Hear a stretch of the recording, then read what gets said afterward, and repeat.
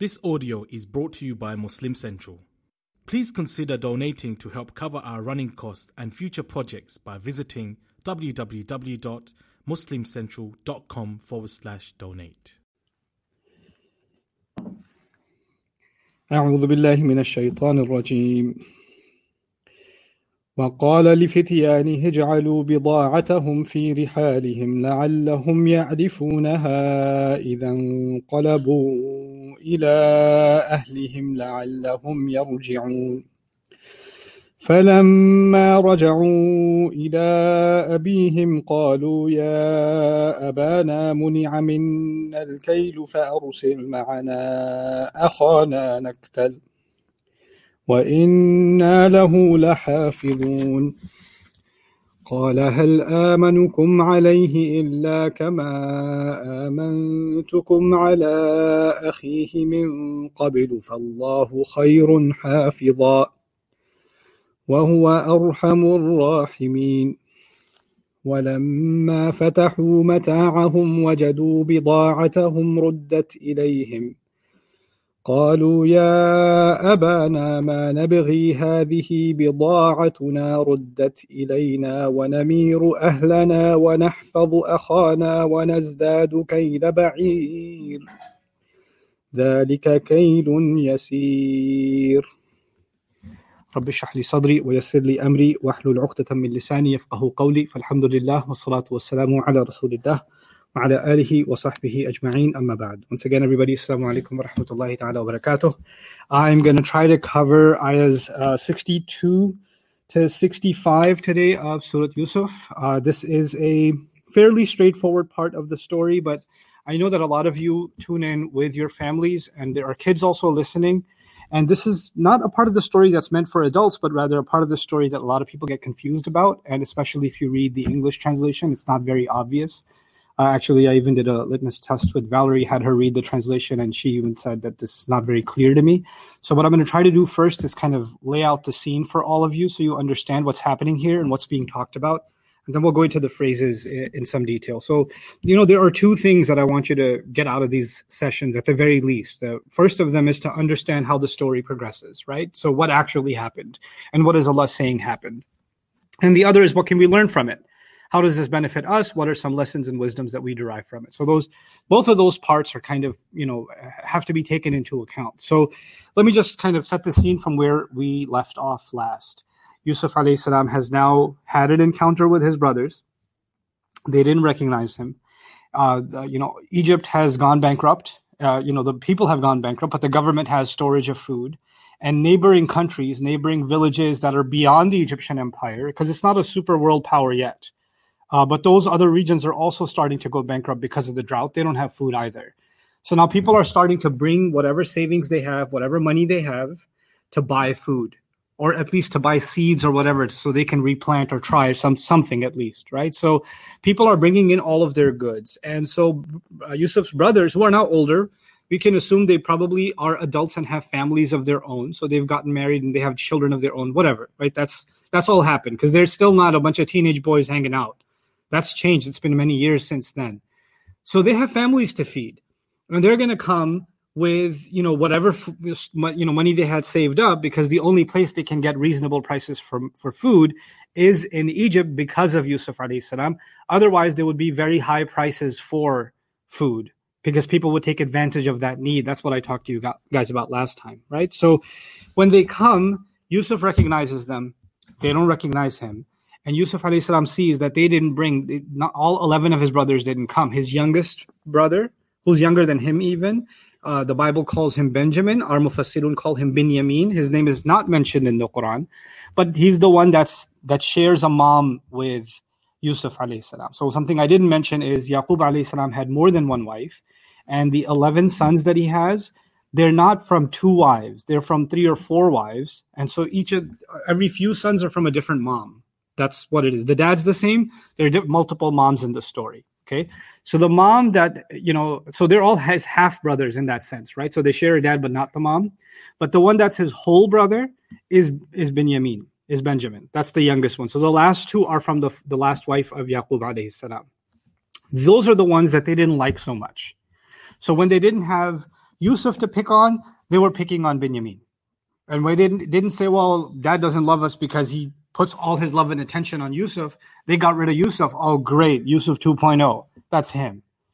So they couldn't get rid of him, but they were still treating him badly. And Yusuf alayhi salam could assume when he saw them, he recognized them. He also recognized that they haven't changed much. And he figured out pretty quick, even though they didn't spell this out to him, that they are probably treating him the way they used to treat me. And I need to do something to salvage this situation, solve this situation right now, immediately, right? So he starts putting together a plan. And part of that plan is, listen, you have brought to me the record that says that there are 11 of you, and then there's your father and your families and whoever else. Where's the 11th brother? And they say, well, he didn't come. Our dad doesn't let him come with us, etc., etc. He says, well, I don't believe that you have an 11th brother. And if you did, he would be here. So I cannot give you, because, each person has one camel load, if you will, of food, or one horse load or mule load, whatever it is, per family, right? So they want food for all 11. But they're only going to get food for 10. They're not going to get food for the 11th. And he says, I'm not going to give you that until you bring him back to me. And if you fail to bring him back to me, that means you're lying. That means you tried to get a free extra cargo for like an extra family, and you falsely reported that you have a brother. Now he knows that's not the case, but he's trying to let them know that you can't trick the authorities like that. You have to prove yourselves to me. And that's why you're going to bring him back to me.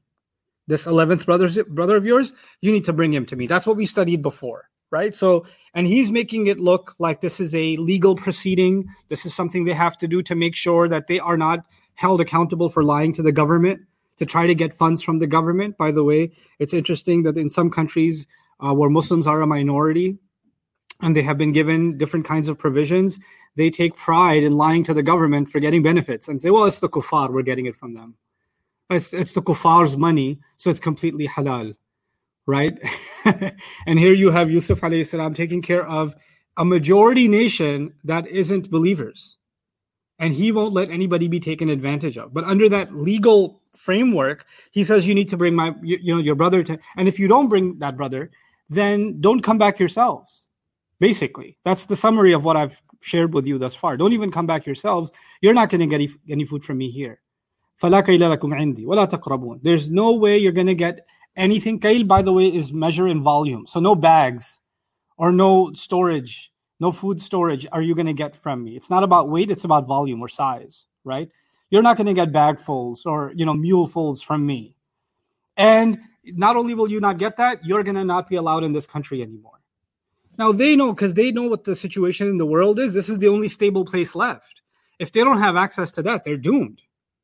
So that having said to them, he sends them off, right? Now they're gone. That's what we did last time. And they tried to convince him, no, don't worry. When we go back, we'll make sure that we pull him away from his dad. We'll get our dad to give him up. We'll get it done. Don't you worry, sir. And that's when they leave, right? So they're going because even though they got food for this year, short of one, they don't want to lose the chance to never be able to get food again. Because they don't know how long this drought, this economic crisis is going to last. So they need to make sure that they come back, and this time they come back with Binyamin. You with me so far? So with that said, now they've come back home. And they came back home with these bags full, and now they're going to have a conversation with their dad. But before that, Yusuf alayhi salam did something that we didn't expect. So listen to this carefully. وَقَالَ لِفِتْيَانِهِ. And he said, meaning Yusuf said to his young servants. So Fityan are his own personal servants, which is pretty cool because earlier on he was the Fatah, he was the young servant, right? And now he's got young servants and he's telling them what to do. So what does he tell them to do? He says, اجعلوا بضاعتهم في رحالهم. Take their goods and put them in their bags. Now this sounds weird, but let me just help you understand. They came in, let's just say, with bags of coins to pay for food, right? Those bags of coins, they hand over to the treasury. Their names are written. This bag was handed over by so-and-so, so-and-so, so-and-so, family of so-and-so. This many bags of rice, this many bags of flour. That's what you're going to get, right? So there's a record of what payment you gave, and there's a record of what you're supposed to receive, right? Now they handed over the bags of money, the coins, whatever the currency they had. They handed that over. Now they're waiting to receive their food supply. Then earlier on, you saw when they came to Yusuf alayhi salam, he made sure they got their food supply. فَلَمَّا جَهَّزَهُمْ بِجَهَازِهِمْ. We read that already. So he loaded their food. So now they have their food. They can go now. They paid the money's been deposited, and they got their food, right? Now Yusuf alayhi salam told his servants, go back and find the bags of money that they deposited. Get me those exact bags that they handed over with the money, the exact coins that they put in that bag, and bring it back to me. And when you're loading up the flour and the rice and all that stuff into their cargo, slip those bags back in. Slip those bags back in. So I want you to understand by analogy what's happening here. You paid $100 to buy something from the store. You handed over the cash. You received the goods. You walk back home. When you walk back home, you take stuff out of your bag, and the $100 that you put in there, literally, you just for fun, you signed your name on the $100 bill. And the same exact $100 bill that you used to pay at the grocery store is in your bag. Wait, this isn't even some other $100 bill. This is the one that I gave away. You understand? So before we go further, I want you to stop and think about what's just happened here. Yusuf alayhi salam is running such a tight ship in this government that not only does he control what people pay, but exactly which coin was given by who and which bag was it put in is on record. So you don't have to ask them, hey, what did you pay? Like nobody gets their paperwork lost. So he can tell his servants, go and get the money that they paid, their goods, what they gave in order to get the food. Get exactly that. And he says, لَعَلَّهُمْ يَعْرِفُونَهَا, so that they can recognize it. Wait, this is the bag I paid with. These are the exact coins that we gave. Coins weren't printed in a mint like nowadays, right? They're not as standardized as they are now. So when they have their own coins that they took so long to preserve, they know what they look like. And plus, their own currency is not Egyptian currency. They brought gold or whatever they brought, silver, whatever precious metals or currency they brought is from their land. So it's not even Egyptian currency. So they clearly recognize it, right?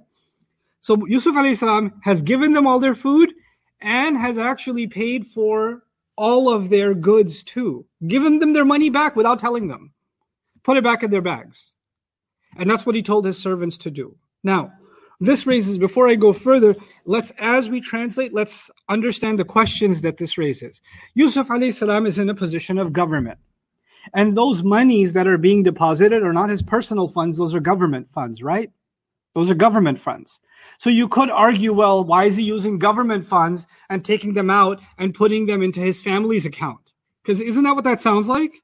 Because they paid the government money and then the money's back with them, right? It's not his to give back to them. But technically, there's something, on a technicality, there's something called discretionary funds, meaning as a governor, Yusuf alayhi salam can decide, this one just give them free food. This one give them their money back. This one go easy on them. You know, there's the law, but a good judge will apply the law hard line sometimes, and other times they will go easy and relax the penalty or forgive the ticket or, take the points off the license or reduce the sentence or let somebody go free for apologizing. The judge can do that, right? So the judge has that discretion. They have that room. He's been given that room to make whatever financial decisions he wants. That's not considered corruption on his part. So he can, and what is he doing it for? He's giving that money because he's actually interested in saving a life. He recognized that their hatred can be so poisonous that they were ready to kill me. And if it gets that bad, they might even be ready to kill who? My brother. So he allows for this to happen. My reading of it, the Quran hasn't clearly mentioned this, but Allahu A'lam, I feel that the mention of fityanihi, that he told his servants to go do this, his servants don't have the authority to take out those bags. You understand that? So he most likely even personally paid with his money, his own savings, put that money in the treasury and got their exact coins out and gave to them and had his servants do that so that it's, the treasury is not affected by this. So on the one hand, legally, he does have discretionary right to do that. But I would imagine that he actually even, redeposited whatever those funds were. In any case, so he puts this, has his servants put these bags in. The thing is, these are servants, right? That he told them to do this. And if you tell a servant, hey, grab those bags, put them in there. Isn't that all you need to do? And a servant's not is a servant or a slave. Actually, these are not interns; these are slaves, right? A slave's not going to say, "Excuse me, why?" You're a slave. You do whatever I tell you to do. Do I have to explain myself with my instructions to you? No, I don't. Right? A slave master does not have to explain his instructions. He just tells you what to do, and you do it. You're going to do it because I told you to. You understand that? Now listen to the ayah. He says to his slaves, his young slaves, he says, place their goods back in their bags so that they can recognize them. إِذَا انْقَلَبُوا إِلَىٰ أَهْلِهِمْ, when they reach back to their families, when they return back to their families. Does he have to explain to these young servants, I want you to put this back so that eventually they recognize that it's theirs when they go back to their families? That's an added detail that those servants don't need, technically. All the servants need to hear is what? Take the stuff, put it in the bag. That's it. Why are you doing this, sir? That's above your pay grade. I'm the prime minister of the country. You're the luggage carrier. I don't need to explain why I'm telling you to do something. You understand that? But it seems Yusuf alayhi salam went out of his way to explain to his servants, make sure you put this in there so when they go back home, they can recognize it's the same money. That's number one. Then he says, وَلَعَلَّهُمْ يَرْجِعُونَ. He didn't stop there. He said, not وَلَعَلَّهُمْ, just لَعَلَّهُمْ. لَعَلَّهُمْ يَرْجِعُونَ, so that they'll come back. So that they will come back. Now let me explain what this means. When they get back home, the expectation of Yusuf alayhi salam is they're going to find all this, this food that they got. That's great. They're unpacking the food. They find all the money they saved up that they thought they spent to get this food. They didn't lose a penny of it. All of it's back. And they know the king did this on purpose, yes? So they now know that the king is extra generous to them. There is because you know how he said, if you don't bring your brother, don't ever come near me again. Now they're like, there is no way we're not going to take an opportunity to go see that king again who set us up for an extra year. I mean, this must have been a few years of savings that they barely scraped up to get this food. And now they don't have to do that again. It's free. It's basically they got a year's worth of food for free, right? And they still get to hold on to their savings, which means they can go back for round 2 and buy it again. They can do that. And that's all because of the king. So they're definitely going to come back now, especially with the king that did them this kind of favor.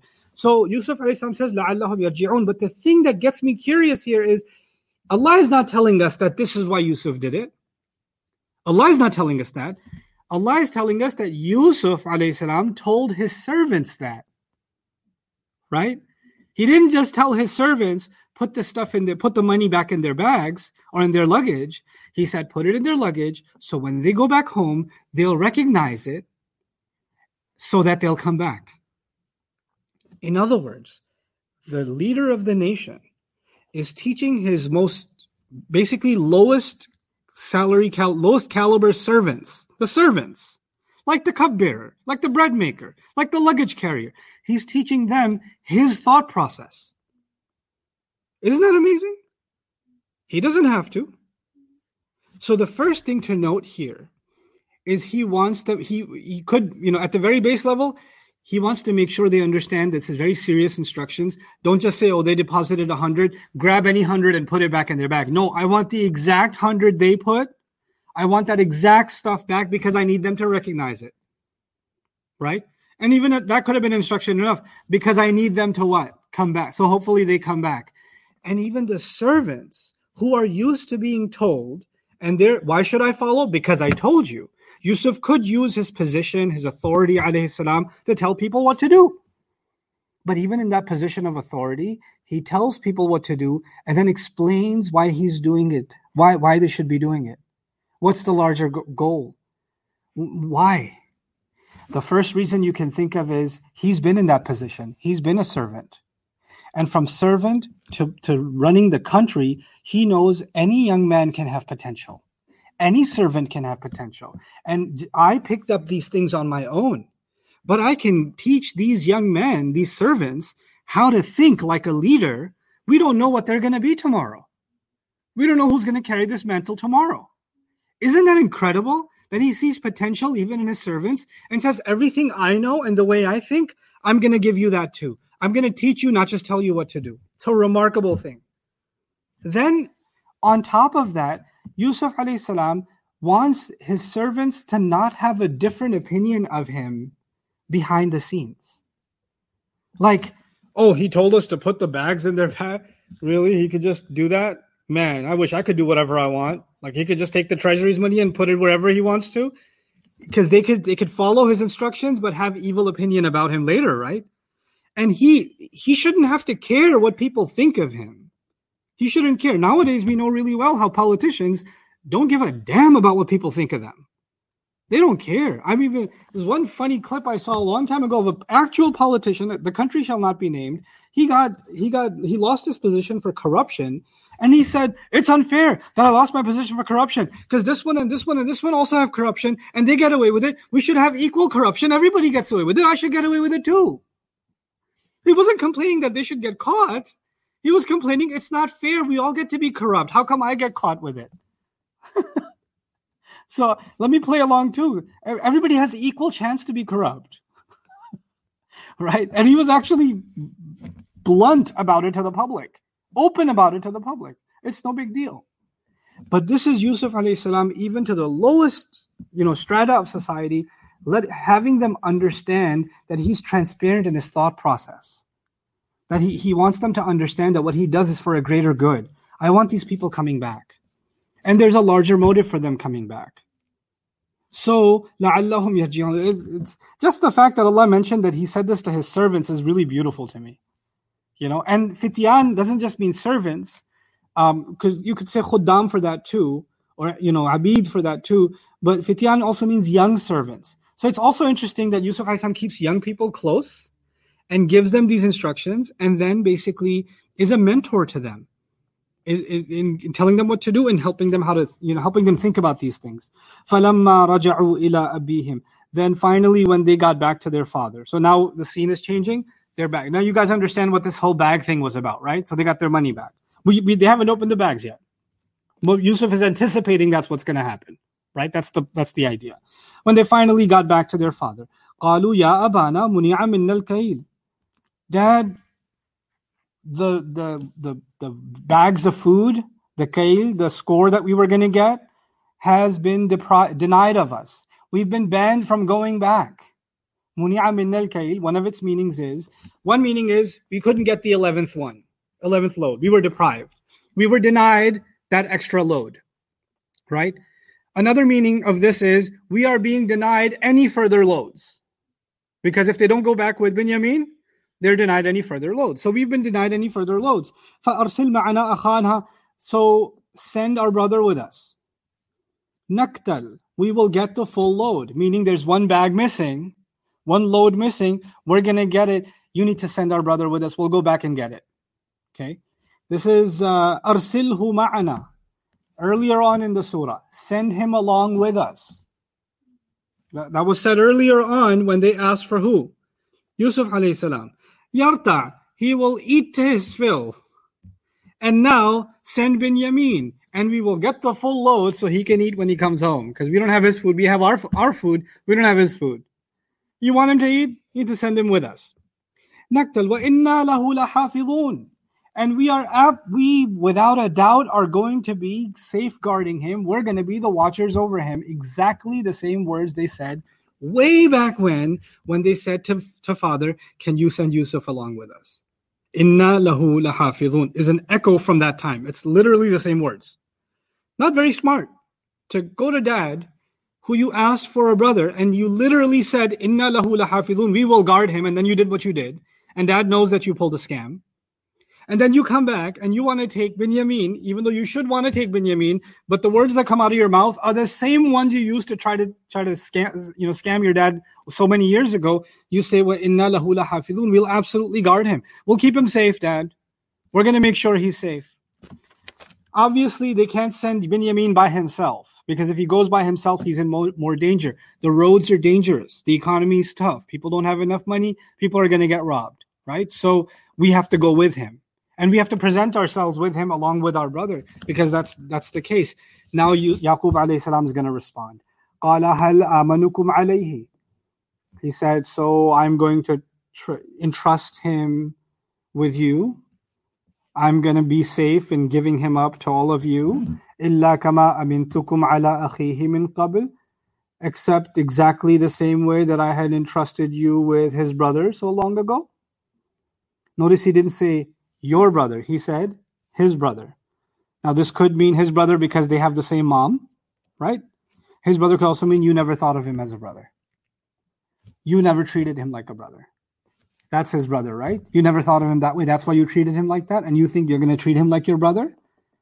So he could have said your brother, but he said his brother. He didn't attribute brotherhood to them because they didn't act like it. So now he's saying, I should trust you with him just like I trusted you with his brother so long ago. That's what I should do. فَاللَّهُ خَيْرٌ حَافِظًا. Then, Allah is better as a guardian.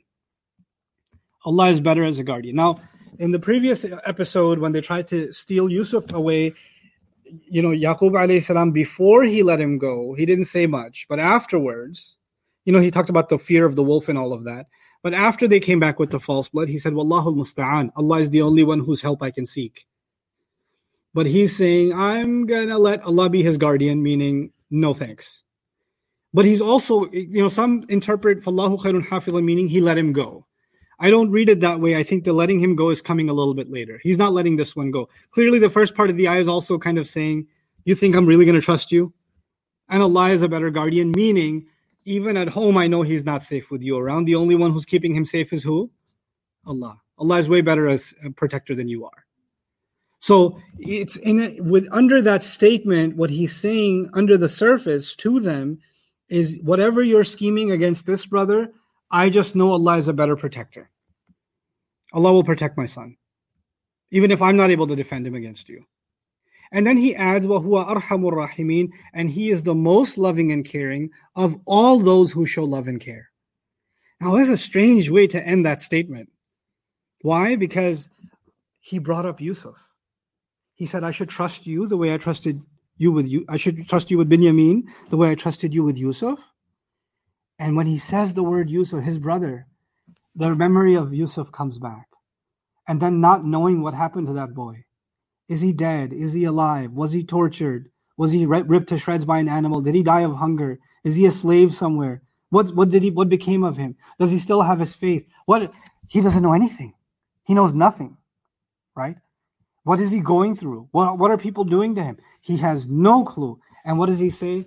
He reminds them Allah is better protector against you, but he also reminds himself that Allah is a better guardian than I could ever have been. If Yusuf was here with me, or I've lost Yusuf, I wasn't the one protecting Yusuf, Allah was. And wherever Yusuf is, dead or alive, Allah is the one protecting him. And as much as I love and care for my boy that I still cry about, Allah loves and cares for him more than anybody who could love and care.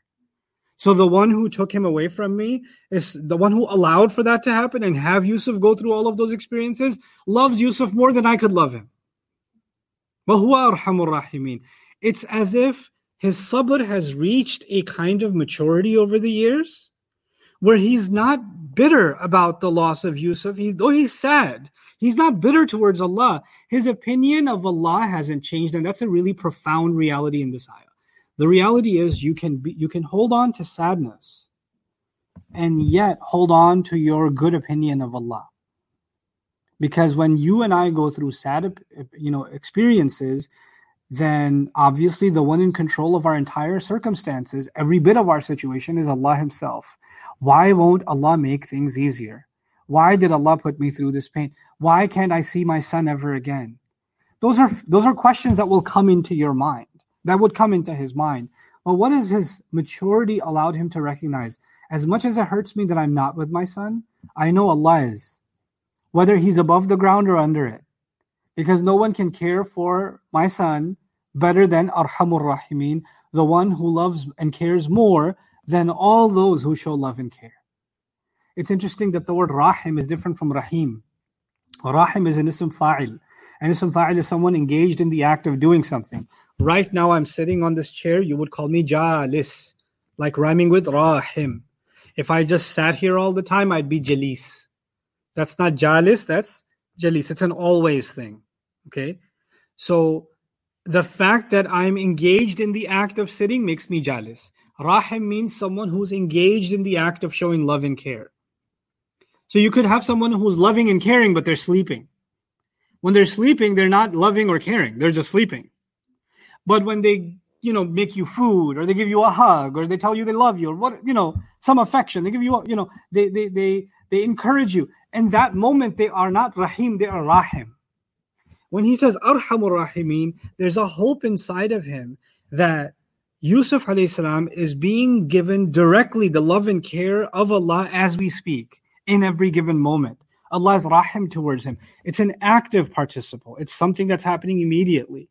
That's a really beautiful expression that he used. Even if he was here, I couldn't give him the love and mercy that Allah is giving him right now, the love and care that Allah is giving him right now. And of course, it's a dual statement. He's saying Allah will protect my boy that's with me, and Allah is protecting the boy that's disappeared. He's disappeared from my eyes, but not from Allah. No one disappears from Allah. So, وَهُوَ أَرْحَمُ الرَّاحِمِينَ. Now, when he said this, obviously, Yusuf, Yaqub alayhi salam, they said something that they said so many years ago. We'll guard him. We'll protect him. And Yusuf said, I've heard this before. Yaqub alayhi salam said, I've heard this before.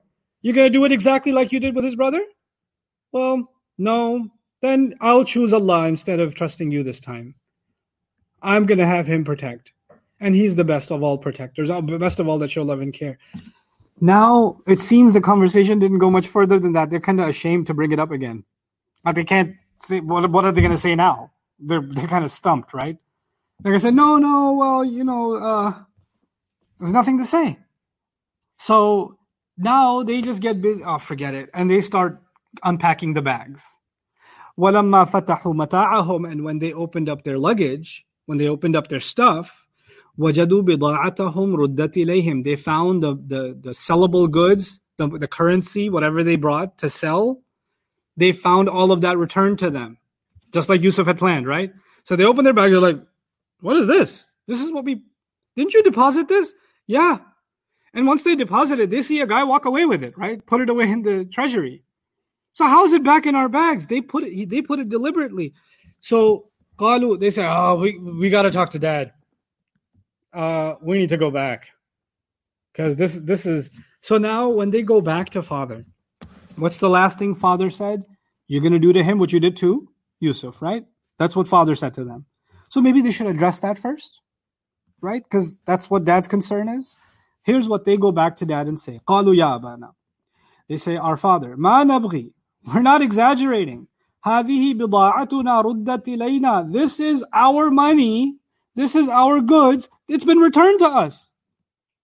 وَنَمِيرُ أَهْلَنَا وَنَحْفَظُ أَخَانَا. And we are going to get enough food to replenish our family and feed our family. We are going. And we will guard our brother. In other words, they're not asking dad, what are they doing? They're telling dad. They're telling dad, Dad, we're not exaggerating. This is the money we went to spend. It's all been returned to us. Oh, we're going. We're going to feed our families. Namiru ahlana. We're going to feed our families to the full. And we are taking our brother. They're not asking, they're telling dad. And then they say, Dhalika kailun yasir. This is an easy load. Meaning we didn't have to work for it. We're doubling our money. This is an easy score. There's no way we're letting this go. So now when they came to dad, they didn't try to, ask him or persuade him. They're actually now telling him. I need you to remember that when the first time when we talked about Yusuf, they tried to negotiate. When they came back this time and they said, send our brother, they started with a request. And that request was denied. And Yaqub reminded them of what they did with Yusuf. You would imagine when they come back to dad, they would say, whatever happened with Yusuf will never happen again. Or we recognize that you're in pain about Yusuf. Did they say any of those things? No. It's like, you've ever seen those cartoons where you have like eyes and they turn into dollar signs? Right? Ka-ching, ka-ching. That's what's happened. All they're going to talk about is, our money was given back to us. We're going to feed our families. We're going to take care of business. And we're taking our brother and we'll guard him. Yeah, we'll guard him. They already said we'll guard him. And Yaqub responded, no, you won't.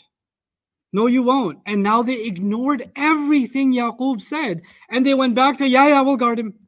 no big deal. And they just kind of add that into the sentence. وَنَحْفَظُ أَخَانَا. We'll guard our brother, yeah. But more importantly, we'll feed our families. And we'll guard our brother. The we'll guard our brother is kind of like an add-on. We're going, and by the way, we can't go back without him. So yeah, we'll take care of him. We got this. This is an easy score. You're not going to deny us. Otherwise, we'd have to work years and years to earn this kind of money. We're not going to deny ourselves this golden opportunity. We're leaving.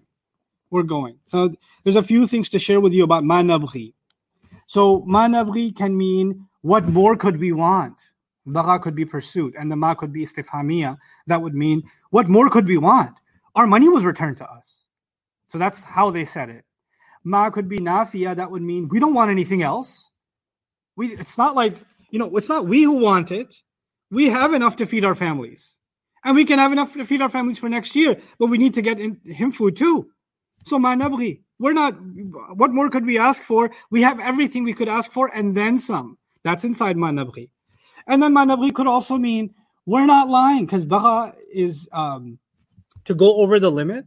So in a sense, they're saying, we're not crossing the line, Dad. We're not lying to you this time. We're not over-exaggerating that the money came back and it's a golden opportunity. Look, it's the same money. We're not doing the same thing we've done before, cross the line. But it's interesting that, so they're saying basically one of the meanings is we're not lying. We're not exaggerating. This really did happen. I know it's unbelievable, but that's what happened. Who would believe loads and loads of food is coming back from the great empire of Egypt along with your money? You had zero expense for this trip. Who would believe that? That's unreal. So they say, no, we're not lying. But the interesting thing about bagha is actually bagha can be used for crossing a border, transgressing, committing a crime. And under the meanings, under the surface, there's another implied tone. We're not going to commit a crime against this brother this time because our money depends on it. We're not, seriously, Dad, we need him because we'll guard him. We have to guard him. We can't leave him in a ditch because then we can't go back to Egypt ever. You understand? So I said, no, we're not going to cross this line again, Dad. We're not going to do that. So now and not only did they say we're not going to do that or we're not lying, they're no longer asking, they're telling. And dhalika kailun yasir has been interpreted in a few ways. They said it's it's a light load, meaning what we have right now is light, and we can get something better.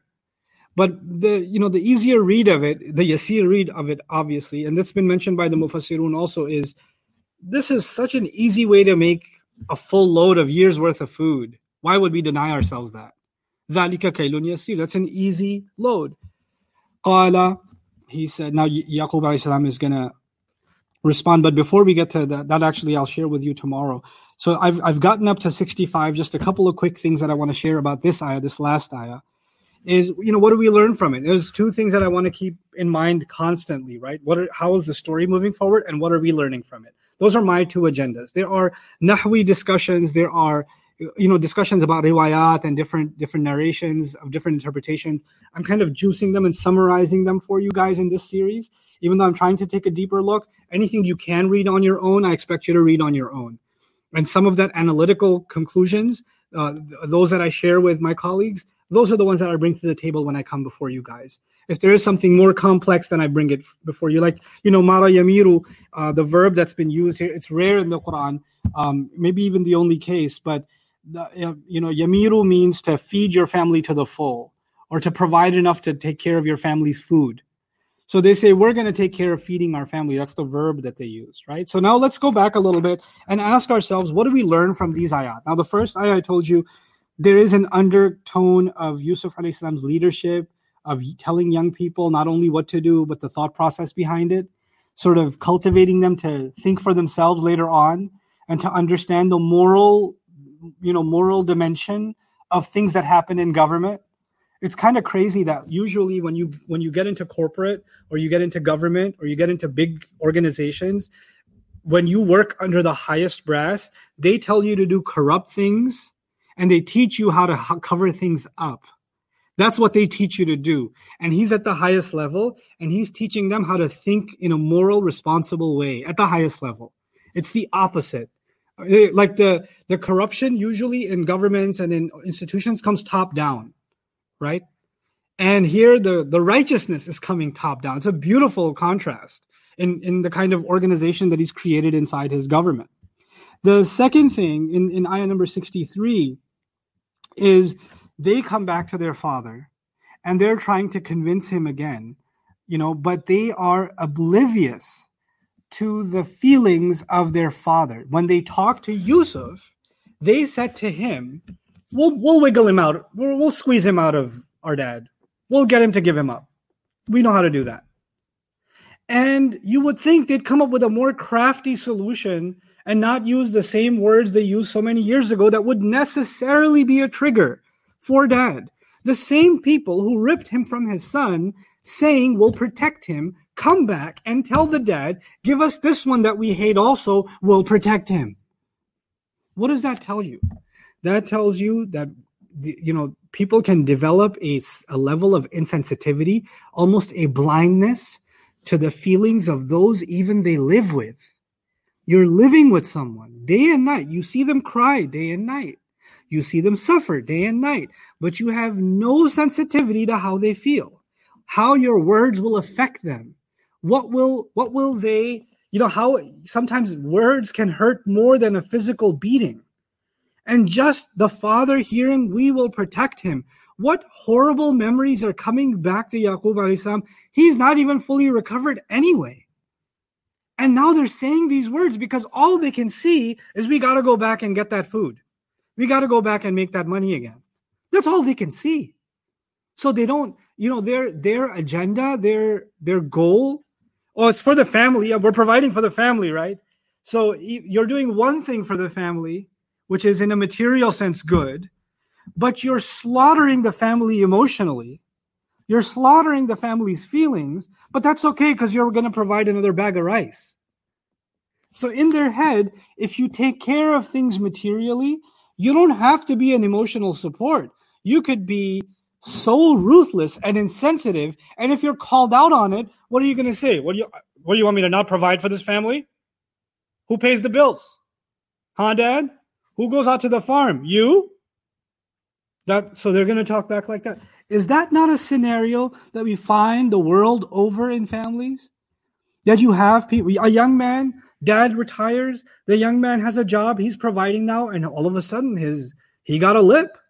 All of a sudden the wings sprouted, he can talk back.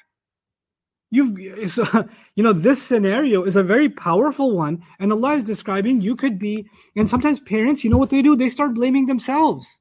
I did something wrong. I didn't raise them right. And when you have someone constantly blaming you, like you're the problem, you're being naive, you're not letting us take our brother, etc., you start taking blame on yourself. Like maybe I am, maybe I'm making my children's life harder. Maybe that's what I'm doing. Don't blame yourself. You don't blame yourself if you didn't do anything wrong. There will be people that will make you feel like you're doing something wrong when you're not doing anything wrong. They're the ones that are doing so. They've done something wrong. And did they even acknowledge it? That's the other thing. All these years have passed by, and they say this, and we're going to guard him so directly insensitive to the feelings of Yaqub alayhi salam. And that's why you notice in the next ayah, Yaqub is triggered. Alayhi salam is triggered. He says, I'm going to trust you with him, over him, like I trusted you over his brother so many years ago. And can you imagine him, tears rolling from his eyes when he said these words? Can you not imagine the pain that he must have had just to say those words? And I would even know, because, hindsight is 20/20. Later on, we're going to learn that Binyamin was a victim of abuse. He was being mistreated by his brothers. That's coming. And his brother's going to console him. I'm with you now. I got you now. They're not going to hurt you anymore. Who's been watching him getting hurt all those years? Yaqub alayhi salam. Not only did they rob me of my child, they tortured this one too. Where's their remorse? They have no shame. They don't feel bad. And you might find yourself in a family situation, in a social situation, where someone can do so much wrong, and then they're doing even more wrong to somebody else over again, and they don't even feel anything. They feel nothing. They have no regard for what they're doing. And even if you bring it up, didn't Yaqub alayhi salam bring it up? And when he brought it up, he didn't expect from them that they'll change. He didn't expect from them that they'll show love and care. He realized that ship has sailed. I have no expectations from you. Allah is the only guardian left. He's the only one whose love and care is sought. That's it. فَاللَّهُ خَيْرٌ حَافِظًا وَهُوَ أَرْحَمُ الرَّاحِمِينَ, which is an echo from way back when he said, وَاللَّهُ الْمُسْتَعَانِ. Allah is the only one whose help can be sought. It is powerful. And it's so tragic that when you're in a family, your sons are supposed to be your support. Your daughters are supposed to be your support. Your parents are supposed to be your support. Your siblings are supposed to be your support. Your uncles, your cousins, that's supposed to be your support. When you're surrounded by abusive people, then you say, only Allah can support me. Only Allah can show love. Only Allah can protect. Allah created this structure of family because a spouse is supposed to be clothing, which is a kind of protection for the spouse. A parent is supposed to be like a bird hovering its wings over a nest over the eggs. That's the imagery given. And that's the same image for children, for parents. When parents get older, you become the bird, they become the eggs in the nest. That's what's supposed to happen. This is the protective environment that Allah created family in. That's why He said, save yourselves and your families from fire. Honor the relationships of the womb. But you know what? The reality in the Quran is, yes, the teaching is you should honor these close relationships. But the reality is the best of people had no protection sometimes from their own families. And sometimes it was physical protection they didn't have. And sometimes it was emotional robbery. Like emotionally, they were being robbed and injured every single conversation. And then they're being told they're doing you a favor. We're going to feed our families. And what's your concern? Oh, guard, we're not going to go. Yeah, we'll guard your brother. We'll guard our brother. Can you stop? We don't want to hear this. Enough. We'll take care of him. We're going. The decision's been made. In other words, yeah, I respect you as my parent. I respect you as my elder. I respect you as a spouse or whoever else. I respect you until I want to do something and you don't want me to. Then I'll let you know that you actually have no authority at all. I want to put you in your place. So the respect is only until I'm in a bad mood. The respect is only until you cross a line, then I'll remind you who's boss. So even though he's the father, and they started with, we're going to ask him, can you send him with us? Arsilhu ma'ana. We will guard him. That didn't work. We're going. Listen, the money came back. This is an easy score. We're going. And we're going to, don't worry about it. We'll guard him. And when they say we'll guard him, of course we'll guard him. Not because dad wants you to. It's not because dad wants you to guard him. Why will they guard him now? Because they can't make their money if they don't guard him. Because the government said if you don't bring him, then you can't have your money. That's why you'll guard him. And so now they're so confident about guarding him because there's another agenda. And sometimes what you want and what they want, what somebody else wants, the abuser wants, is aligned. But your reasons are something else and their reasons are something else. So they might even do what you want, but they have other reasons for it. But they want credit from you. Didn't I guard? Not for me, you didn't. You had another agenda. You had something else that was going on. This is the scheming and the undertone that we have to understand, the family dynamics that we have to understand inside of this story. Why? Because I remind myself, Allah said in the beginning, in Yusuf and his brothers, there are lots and lots of ayat, miraculous signs and lessons for people who ask questions, for people who have needs, for people who inquire. I'm someone who asks questions, you're someone who asks questions.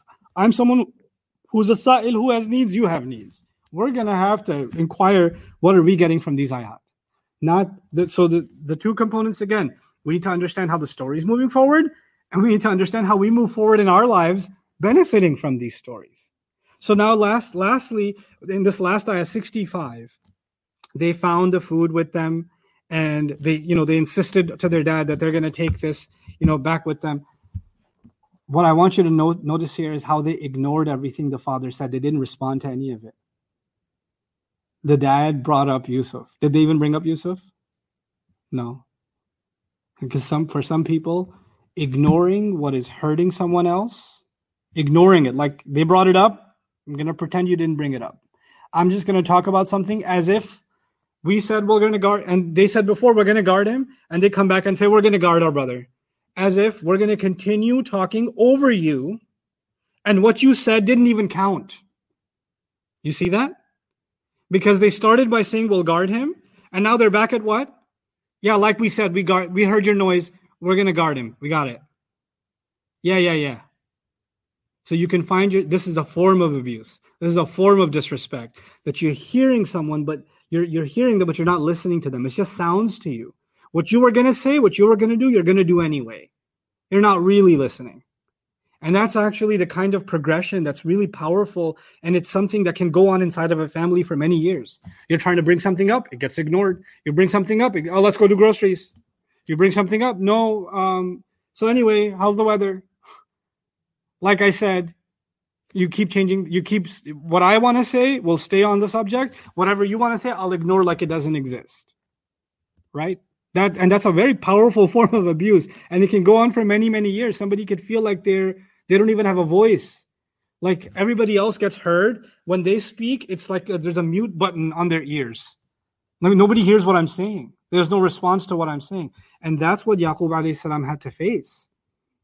But he's not going to let this pass. And that's what we're going to talk about tomorrow, inshallah.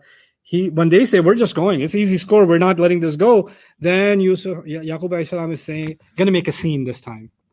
He's not just, oh, Allah musta'an, I'm afraid that a wolf might eat him. Those days are gone. And he's not powerful enough to do something else. But it's almost like he's standing at the door and saying, I'm not letting you go until you at least do this. I know I'm not powerful enough to stop you. I can't stop you, but at least you're going to do something for me before you go. And that's what he's going to put his instructions on them. It's a complicated relationship. It's not entirely abuse. It's not entirely love. It's not entirely hate. It's not entirely animosity. It's not entirely harmonious. You can have a complicated relationship with your kids. And some moments of it are those of normalcy and love. And other moments, they become someone else and you become someone else.